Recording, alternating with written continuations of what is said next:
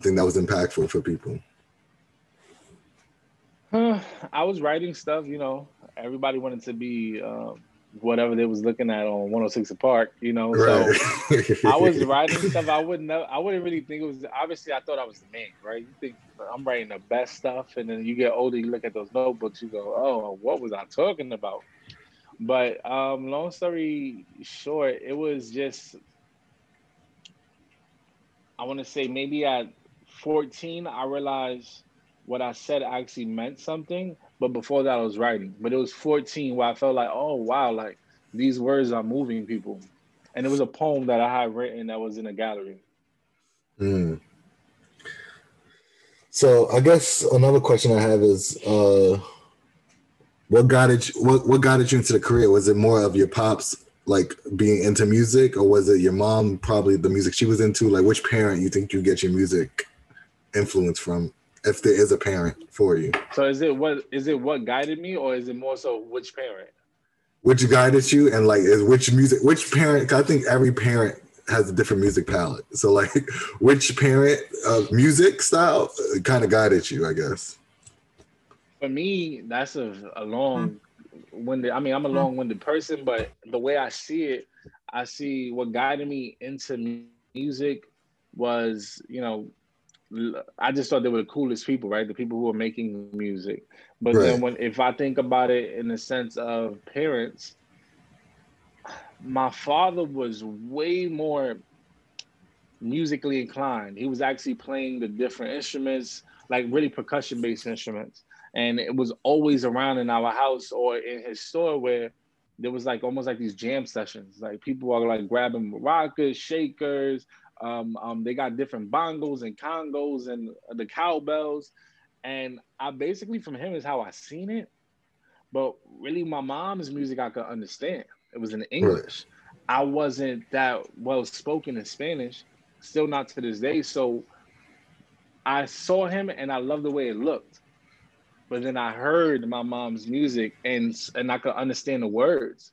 And it actually, you know, it meant more hearing it because I could like, make sense of the arc in the song and the story of the song versus my father. I couldn't understand that. All I could tell was the music and how it looked. It's so cool to see the musicians Yeah. playing together and everything. So it's like you got the soul part of your pops listening to his music, and then like understanding the beats of immeasurable words from kind of your mom's music when that was being played, Yeah, almost.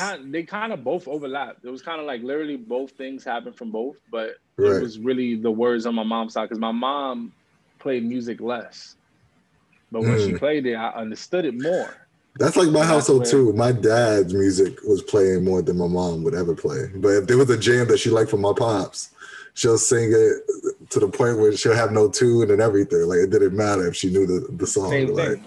I think men have that control of the remote, like the control of the remote, and it's like that kind of goes with everything. Like music, yeah, TV is like they just control the speaker or whatever's going on.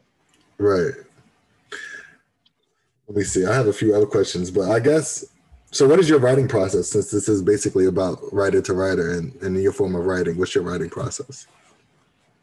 Well, it varies, right? Because I have times where I'll write things and it'll just like lines or messages pop in my head, or even subject matter where I want to just write it. No beat, nothing, no flow, no idea where this will go, or if anybody will ever even hear it. So I just want to get it out.